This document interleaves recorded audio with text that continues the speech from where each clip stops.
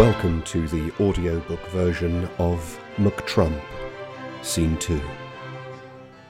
Methought I heard a voice cry, "Sleep no more." Hillary always sleeps. She's sick. Not I sleep not, I tweeteth. Nor do I sniff. 'Twas my microphone that failed, not I, McTrump, whose hands are huge. They conspire against me. Lies, lies, all lies. Maureen? So is it time to start? Time to start, Dan? Yeah, but what are you listening to? Oh, an audiobook. Oh, yeah, audiobooks, Dan, they're great. I'm trying to listen to uplifting literature to counteract this election cycle. This is Shakespeare. But Maureen, this tape case says McTrump. Oh, don't say the name out loud.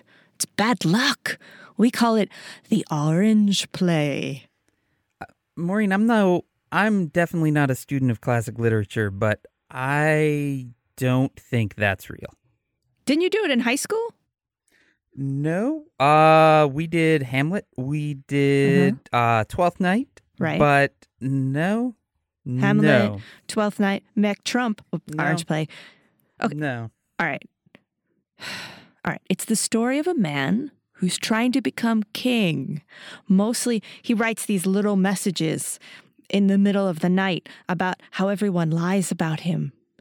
And he also does it by lying and just a lot of really weird stuff. It's really spooky. It's really good. No, I mean you are literally describing what Donald Trump did this week. I don't think so. I mean, this is Shakespeare. I mean, he says tweeteth. Yeah. Oh no, Shakespeare invented a lot of words. I don't know, Maureen. Well, I have some other books. There's some other books here you might like. You have a son, right? Son? Yeah. Because he might like this one. Yeah, he's 11. Here. Perfect. Listen to this one. Welcome to the audiobook version of Harry Potter and the Basket of Deplorables. "You've put on weight, Hermione," Harry said, while eating a chocolate frog. "It's a real problem." Okay, Maureen, have you spent the last week writing fake Donald Trump versions of classic works? And then have you actually had them recorded into audiobooks as some way of making this election bearable? I don't think so. I mean, because you do write books. In fact, I think you're supposed to be writing a book right now. And these books, they don't seem right. In what way? In any way. Okay, I don't know. Here, try this one. This one is just plain history, Dan, and you can't rewrite history.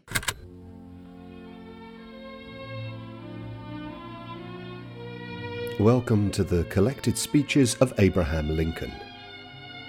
Bitches, am I right? Okay, that one is definitely not real. Abraham Lincoln was a really complicated guy. Maureen, I really think this election might be getting to you. I think I'm fine, Dan. I think I'm better than fine. Dan, I was awake at 3 a.m. listening to my audiobooks. And would a person who wasn't fine be awake at 3 a.m. listening to their audiobooks, Dan? Because, Dan, if you needed me, I'd be awake, pacing around with my phone. That's someone who's okay, Dan. That's what winners do.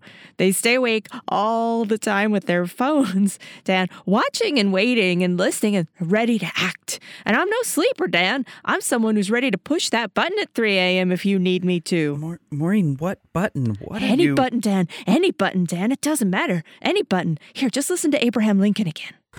"I wear a huge hat. Huge. It says, 'Make civil wars uncivil again also.'" Maureen, I think that you're unwell, Dan. You're unwell. Just listen. "407 years ago, our forefathers said, 'Check out sex tape.'" Maureen, you gotta snap out of this. None of this is real. "Oh yeah? Says who?"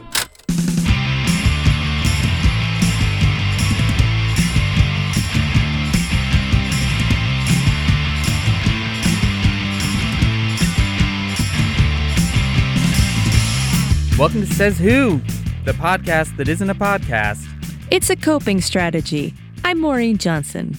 And I'm Dan Sinker, and... Oh, God, sorry. Dan, is the baby still keeping you awake? No, actually, he's had a better week, thanks. Thanks for asking. I instead was up all night because the New York Times released Donald Trump's taxes from 1995, and it turned out he lost $1 billion that year and may never have paid taxes since. And I stayed up all night waiting for him to tweet. You stayed up all night?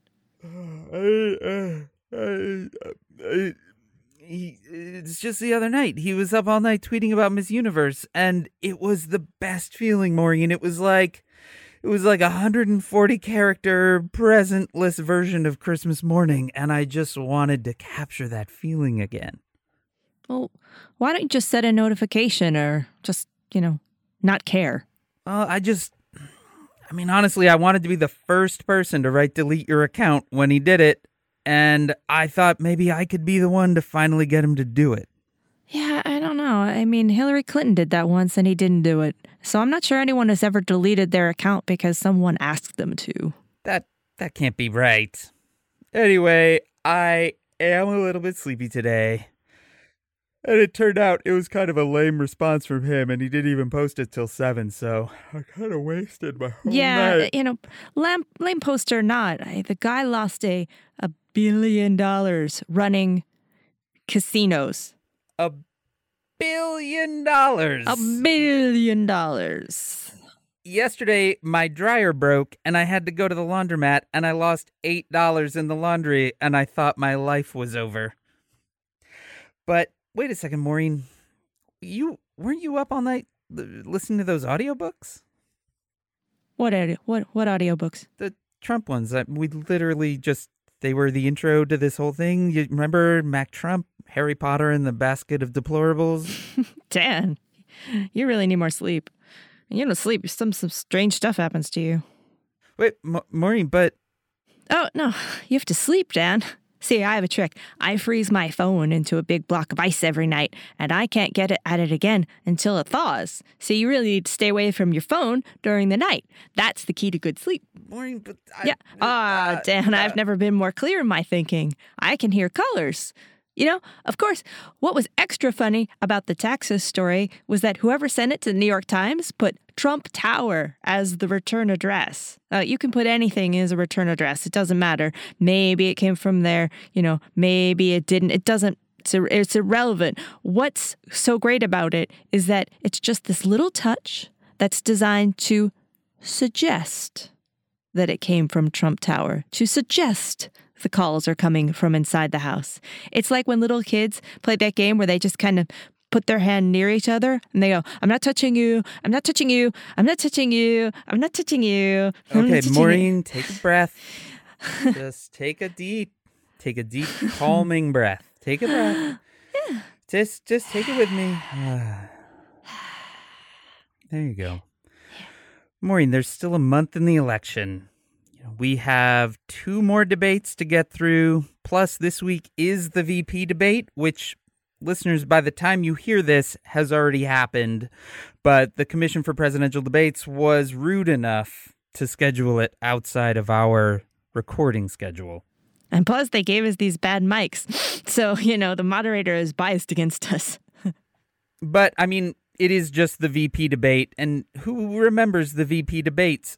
Who even remembers who these candidates are?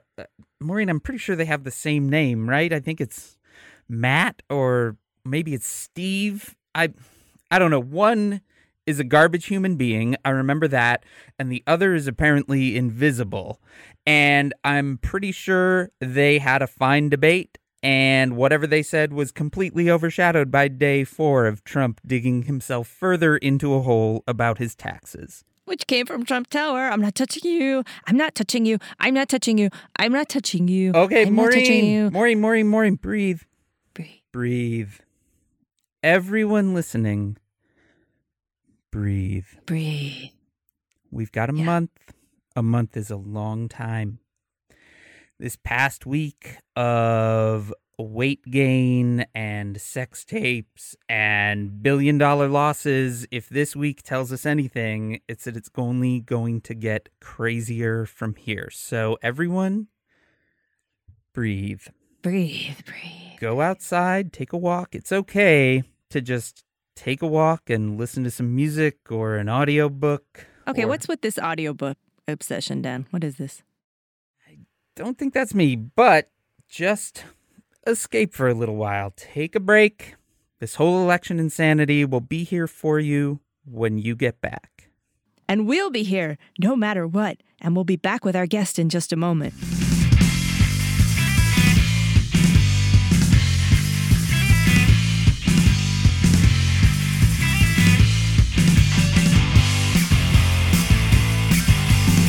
Every week at Says Who, we try to dig a little further into this complete mess that is the 2016 election.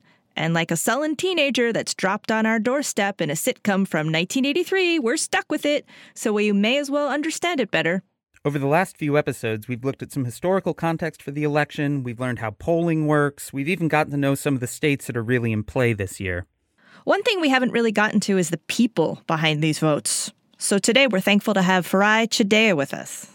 Farai has covered every election since 1996 for outlets including CNN, NPR, and currently 538. Her most recent book is The Episodic Career, out now from Atria Books. This election cycle, Farai has been diving deep into voter demographics, traveling the country to get to know the voters for 538 web series and podcast The Voters, which is located at 538.com/The Voters. And thanks so much for joining us, Farai. Now, can you tell us, who are these people? Well, I mean, the voters who we chose 9 demographics that represented basically 3 states of play. You know, strong GOP support, strong Democratic support, and shrug. So, for example, this week we're going to be releasing a shrug category, which is white suburban women. And they really have been a swing demographic, so voting primarily for Obama in 2008, primarily for Romney in 2012, and also before that in 2004, primarily voting Republican as well. So it's been flipping back and forth, not every year, but at least every couple years. And this year, Republican suburban white women are definitely torn over Trump. You know, there's this issue of party loyalty, but we spoke with a woman who's just not going to vote because she's a staunch Republican, but she just can't take Donald Trump. So are they the electorate you think has the most potential to swing this year? Well, you know, we get into a bunch of different demographics. So I think white suburban women have always been paid attention to, in part because this is a group of voters that goes to the polls reliably. Women tend to be later deciders than men, so remain persuadable further into the race. But when you look at, I would argue in a state like Florida, Cuban Americans, who we're not specifically covering, but we had thought about it, Cuban Americans are definitely in play because Cuban Americans for years have tended to vote Republican, and that's changed over time with younger generations. But this year, Cuban Americans, by and large, are just really fed up with Donald Trump. Then you have millennial voters of color, Black, Latino, Asian American. They're tepid on Clinton. So there's a whole bunch of different groups that are behaving in ways that are going to change this race. I mean, so you've been covering presidential elections for quite a while. And obviously, I think like the Republican suburban women is sort of what have been called soccer moms, right, for a long time. And obviously there's always sort of demographic stuff in play, but kind of what's different to you this year in terms of demographics? Well, this year, I think that it's been a little unusual in that we've seen a lot of pushback against the Democratic Party by people who saw themselves in the Sanders camp, and on the other side, also by more conservative, blue-collar Democrats. So it's been a bit of I think that's one reason why you're seeing Clinton's unfavorability ratings where they are, is because there's a little bit of an ideological squeeze play where you've got younger voters who really want her to move left, and you've got kind of centrist or right-leaning Democrats who want her to move right and also want trade protectionism, which is why essentially she changed her position on the TPP. So it's definitely, I mean, it's just, in some ways it's less showy, but it's just as weird a year for the Democrats as it is for the Republicans. It seems like this year, weird is the only weird, volatile. I mean, just this week has been so volatile. Just to that point, what kind of issues do you think are impacting groups of voters the most, like evangelicals, for instance? There doesn't seem to be a lot out there that's appealing to them about Donald Trump, and yet they're definitely, yeah, with evangelicals, you see such strong support for Donald Trump, despite the fact that people are not incredibly passionate about him, but it's all about the Supreme Court. You know, people really feel as if they have got to, you know, hold on to the Supreme Court as something that is conservative or conservative leaning. And for that reason, you see people deciding who really were upset with Trump that they have to vote for him. And I think that really speaks to the nature of a two-party system. There are a lot of people, in some ways, this election is not only bizarre, it's also a test of the two-party system. And can a country of more than 300 million people really exist within two ideological silos? I would argue not. I was reading your piece on the evangelicals. I believe they were in North Carolina. The people South Carolina that you spoke to.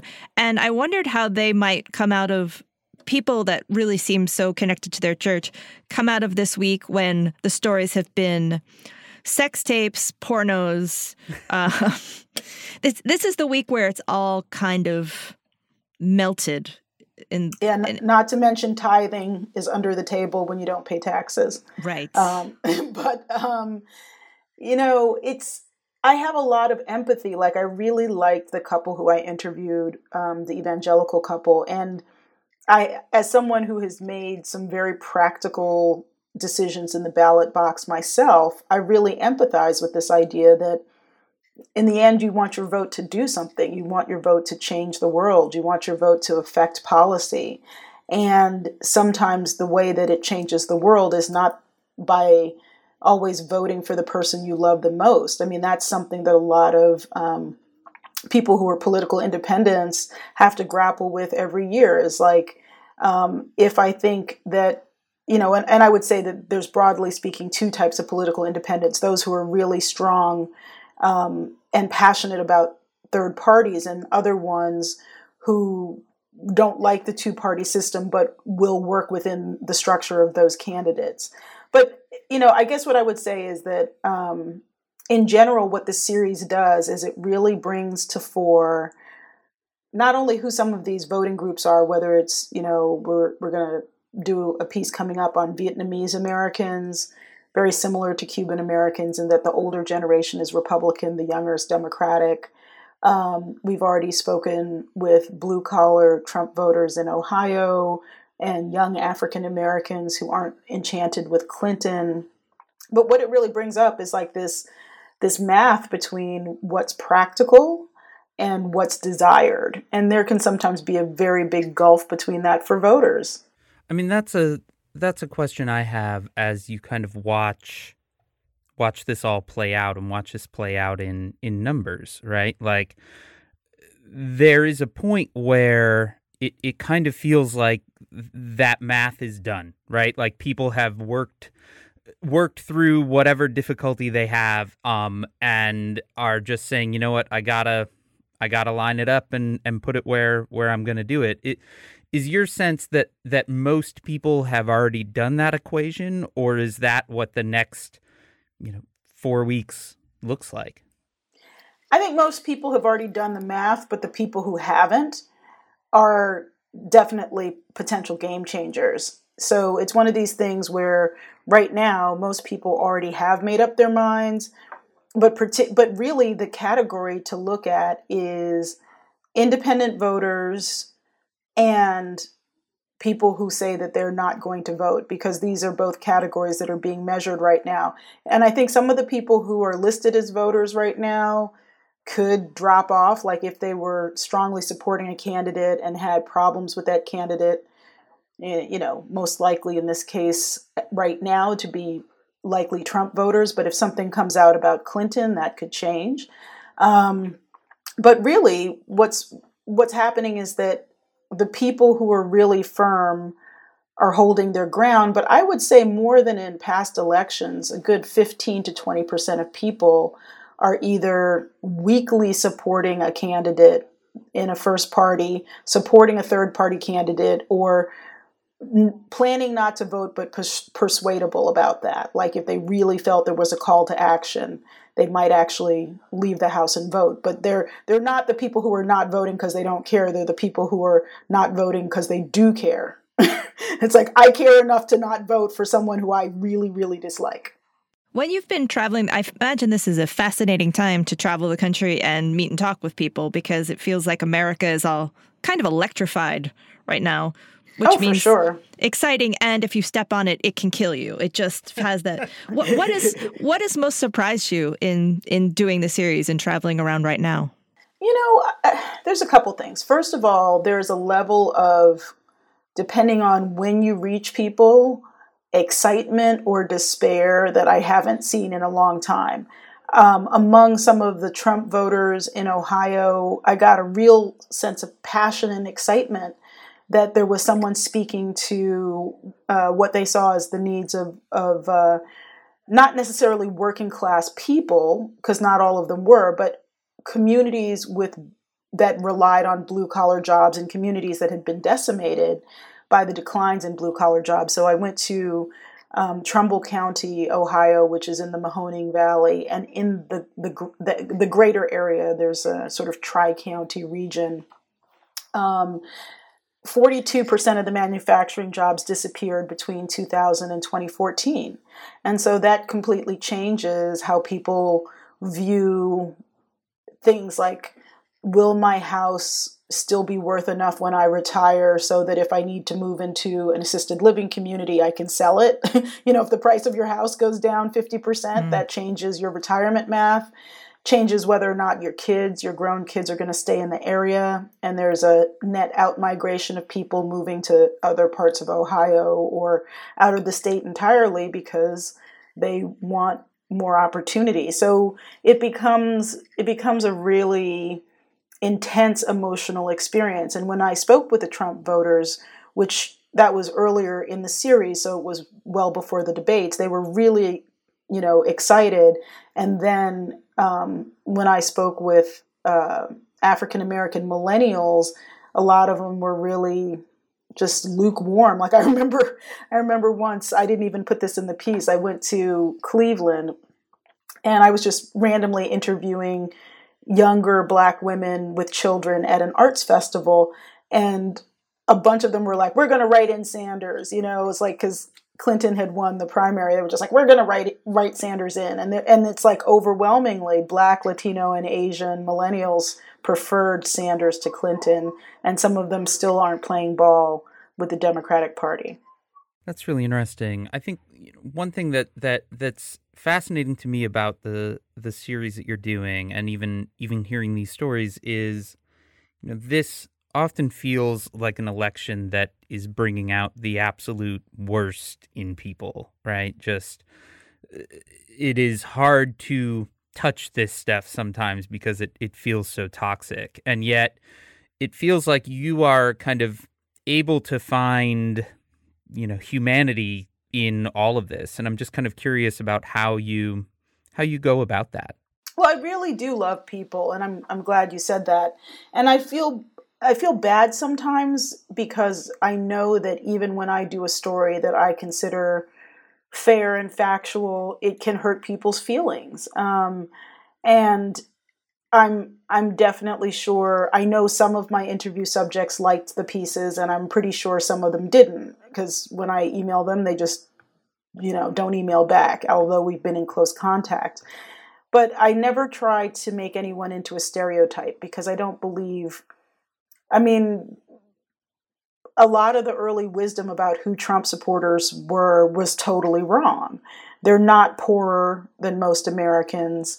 They are less likely to be educated, but not less likely to have good homes, etc. There was this whole idea of kind of this beaten down, angry Trump majority. Well, I think that anger plays into some of it, but it's really more about this idea that there's been a changing of the guard in American culture and a changing of the guard economically, and the regions that some of these voters are from are losing out in the changing of the guard towards a more higher education focused, technologically sophisticated, multicultural America. And so that's not going to end on November 9th. We're going to have to keep having all these conversations. So somebody better talk to, everybody. Because it's like, I do hear, I have to say, like a fair amount of dismissiveness among urban educated people about Trump voters. And I'm like, well, they have their reasons, whether or not you agree with them, maybe try to understand those reasons before you just write everything off. Because we're all still Americans, and we're going to be Americans on November 9th. And so we better figure out how to have a conversation. You sound so just wise, I have to say. And just, I would have to say, just calm, like humane. Just you're coming at this, it seems like such a good place. Do you have a secret that we can, that help? Because I know I feel like someone has hit me on the back of the head with a hammer every day following this. And I know that you must follow it even more intensely. Do you have a way that you kind of cope with this? I've used the word volatile, electric situation. You seem to have processed it very well. Well, first of all, thank you. Secondly, I'm not entirely sure. I mean, I do think I've processed. I mean, for me, I look at the long haul, and part of it is that I've been covering groups like the Tea Party and sometimes even racial extremists for years. And I have a pretty realistic sense of the breadth of American public opinion. And a lot of times when people pretend that we don't have problems, we're just in the pretending phase. Like we had an opiate problem in America long before people started tracking the opiate addiction crisis. We had race problems in America back when people were pretending we were a post-racial society. We're going to have some serious gender problems following this election, not because gender itself has gotten worse, but because gender has come to the forefront of our minds as a category.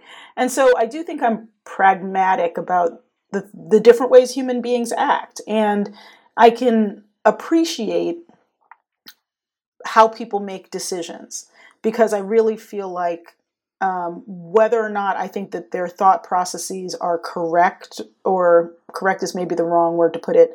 Sometimes I think people are very expedient as voters. There's a difference between being practical and expedient. Expedient to me is when you throw other people under the bus to achieve your aims.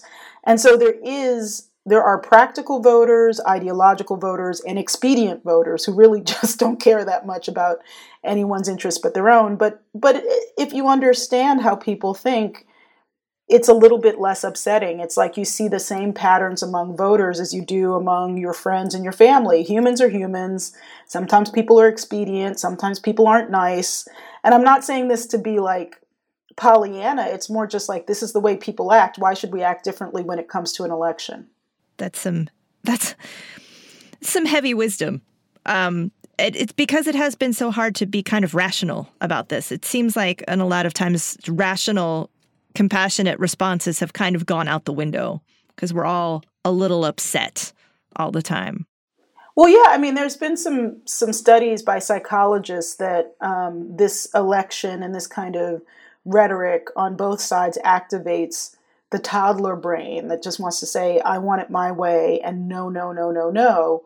And we're not really using our higher level thinking. And that makes a lot of sense to me. I'd want to see more data on whether or not that's the case. But I do think it takes people back. I'm actually going to participate in a conference that's being held at MIT on, it has to do with race and neuropsychology. But there's a lot of evidence that certain patterns are very much hardwired into how we view class and social status. And that's one thing that I believe is driving this election.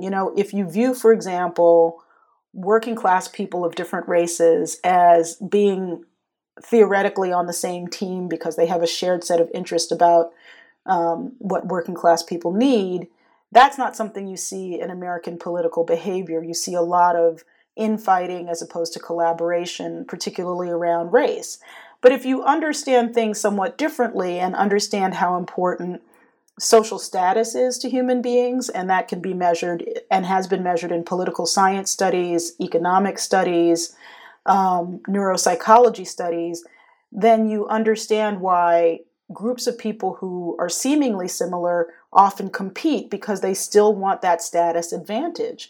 And so to me, that's very unsatisfying because I believe that we could build a better world through coalitions. But if you understand human beings seek higher status and consistently in all sorts of studies will in fact choose higher status over greater gain. So for example, in some studies, people are offered a sum of money, let's say $100, if another person in the study can get the $100, but they will choose to take less money if the other person gets even less, because it's about status. And so I think right now, also just understanding that status is really important to Americans, and, some people feel like their status in America is dropping. And I think that goes along race, gender lines, class lines. And we are in some ways seeing white working class men as a group that is behaving in ways that are consistent with this kind of status-based math around politics.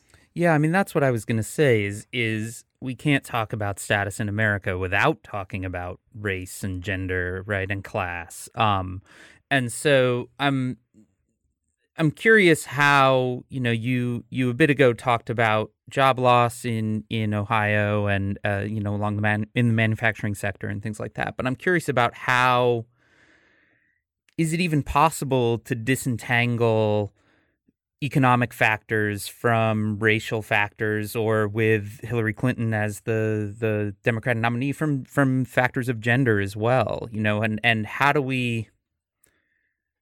It sort of feels with this election that we are being forced to stare at every of America's horribles in the face at once, right? And like, how do we move to useful conversations, like you said, come November 9th? How do we move to that? Yeah, I mean, I think that first of all, we have to acknowledge that, this, I'm really hoping at least that we'll acknowledge that this election didn't really come out of nowhere and that these were some long festering resentments.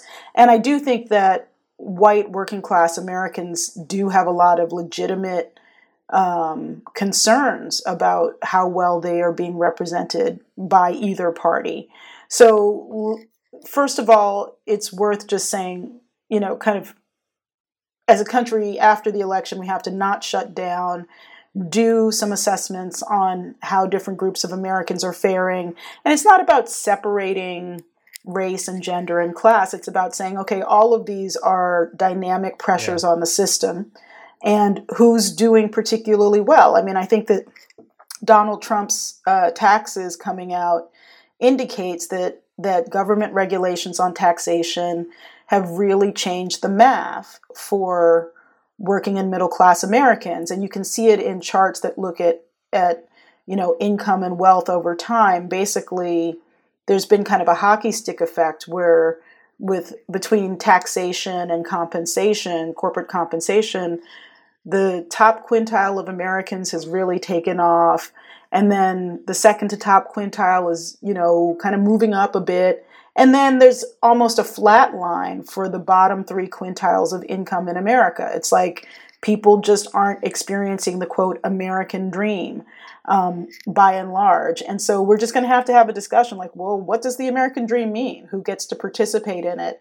If it's no longer strictly segregated by race or gender, and of course that's not completely true, but at least legally, we're not supposed to have race and gender play into meritocracy. what still remains to be done. And, this is getting far off of the election, but I think that the point is that during the election, understandably, people are doing a math that's influenced by their own personal stake in the election, and everyone's stake is different. And it's not always apparent. Like if you see a white guy walking down the street, he could have a non-white kid, and you don't know anything about that. And it's worth noting that there's a lot of families now that are multiracial by marriage, birth, and adoption, and who may look at the implications of race in this election somewhat differently because of their family relations. And I think that we're becoming more class segregated as a society, where rich people live with rich people and poor people live with poor people, et cetera, et cetera, et cetera. But I think in some ways, slowly, we're still becoming more racially integrated among extended families and things like that. So we can solve this all in the next 4 weeks, right? Yeah, for sure. For sure. I mean, I think what you're saying, I appreciate you calling me wise, but I think it's more that I'm an observer, and I really try to observe as many types of people as I can. The immigrant demographics, native-born demographics, people of different classes. And so just get out of your box. Everybody needs to everybody's kind of hunkered down right now because they're a little afraid of what's going to happen. And there may be reasons for that. I do think that there could be a period of disgruntlement and even occasional unrest after the election, depending on how things go, because people are really wound up. But try not to be one of those people. Yeah. I guess that's what I'm saying. Yeah, we tried to make a podcast in order to do something about how we felt, and also to try to, our goal was to promote calm, give information, and also tips on stress eating. We've asked everybody, how do they cope? And, Anna Marie Cox says, well, I exercise and I spend time with my pets and prayer and meditation. And Chris Hayes chomps away on some really sweet sugar-free gum. Everybody seems gum yesterday. Oh yeah, he's like, yeah, I just chew packs and packs of it. He's just, chewing gum all the time. It seems like yours is just the most wholesome, which is talking to people. Yeah, and, but also there's been a lot of sugar, a lot of chocolate, okay. A lot of brownies, way more sugar than usual, which I have to dial back. I knew there had to be something. Of course. Oh yeah. Way more sugar. I bought 2 pints of ice cream that I thought had to last until the election, and that didn't work out. So you bought them already to last till the election? Yeah. That's kind of crazy. I know. I thought I could do it. I really thought, because I eat it fairly slowly, and then they're already gone. So yeah. No, I'm trying not to beat myself up about it. I do need to dial back on the sugars, but it is a weird time. And I think also it's like some people's families and some people's workplaces or churches or places of worship or whatever are also places where all this stuff gets played out. And it's worth remembering, sometimes you can't convert the world. No matter what you believe in, it may not be your day to try to convert everybody. Like, there was a young woman who I met who's she's gay, from a working class family, white family. And she's like, my mom's voting for Trump. I don't know what to do. And I was like, maybe wait to talk to her after the election. It sounds like you guys have already done 14 rounds in the ring.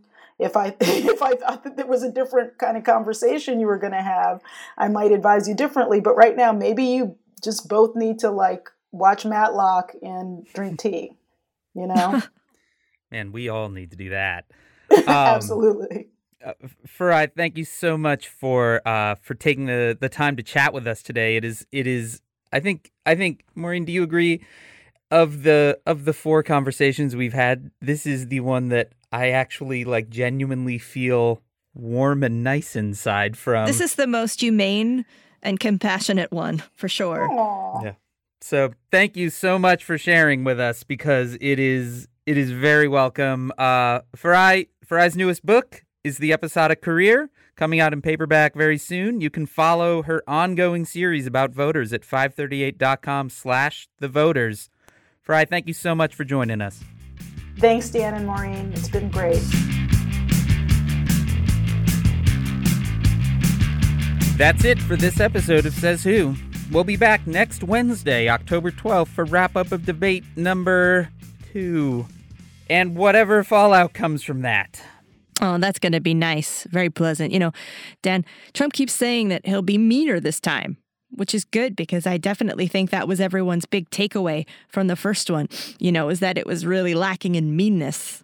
Oh, definitely. I believe it was the Pew Research Center poll that pointed to the only fault in the debate being its total civility. Yeah, so they're going to do away with that, which is going to be great. I think I'm going to go back to listening to my audiobooks. Baha, you do! Here, you might like this one. It's called Miss Manner's Guide to Tremendously Dignified Debates. Chapter 1. Common Courtesy Upon the Debate Stage. Debates these days range from perfunctory to perfectly dreadful. It is only right and proper then, when faced with a faulty microphone and a case of the sniffs, to wait until the second debate to accuse your opponent's husband of with a dreadful which sounds fun, but isn't. Maureen, stop. We need to finish this podcast. Can you just get back to those weird, fake audiobook stories later? All right. Hey, listeners, maybe you have questions. Maybe there's something you'd like us to discuss. Maybe you just like making friends with podcasts. Well, just reach out. Get in touch with us. We're on Twitter at SaysWhoPodcast. We're on Facebook at /SaysWhoPodcast. And we're just on the plain old internet at SaysWhoPodcast.com.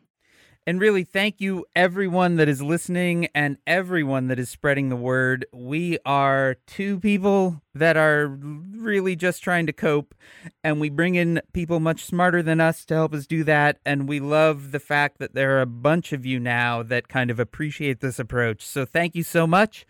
Continue to tell your friends. And if you do listen to the podcast through iTunes, leave us a review because those matter a whole bunch. Thank you.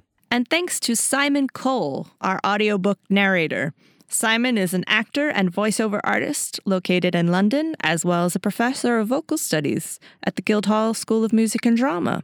You can find out more about Simon at simoncole.co.uk. Our theme music comes courtesy of Ted Leo, whose November tour dates are up now at tedleotour.tumblr.com. And the Says Who logo was made by the one and only Darth. That's at Darth on Twitter. From my basement in Chicago, I'm Dan Sinker. And from my closet in New York, I'm Maureen Johnson. $1 billion, Maureen. $1 billion. And he lost it on casinos. Casinos, Dan. It's like, how someone has a great idea for a business and they say, it'll be like minting money. That's what a casino is. It makes money. It just makes money. How do you lose $1 billion when all you do is take people's money and give them less money back? That's what makes him smart, right? No. That is not the word I would use. Tremendous. No, not that one either. I mean, it just seems to me that if you're a business person or a casino owner, you have one job, and that job is to make money. It does seem like making money is the your hands must be this big to enter bar to ride the business person coaster. Which is not a ride I would ride.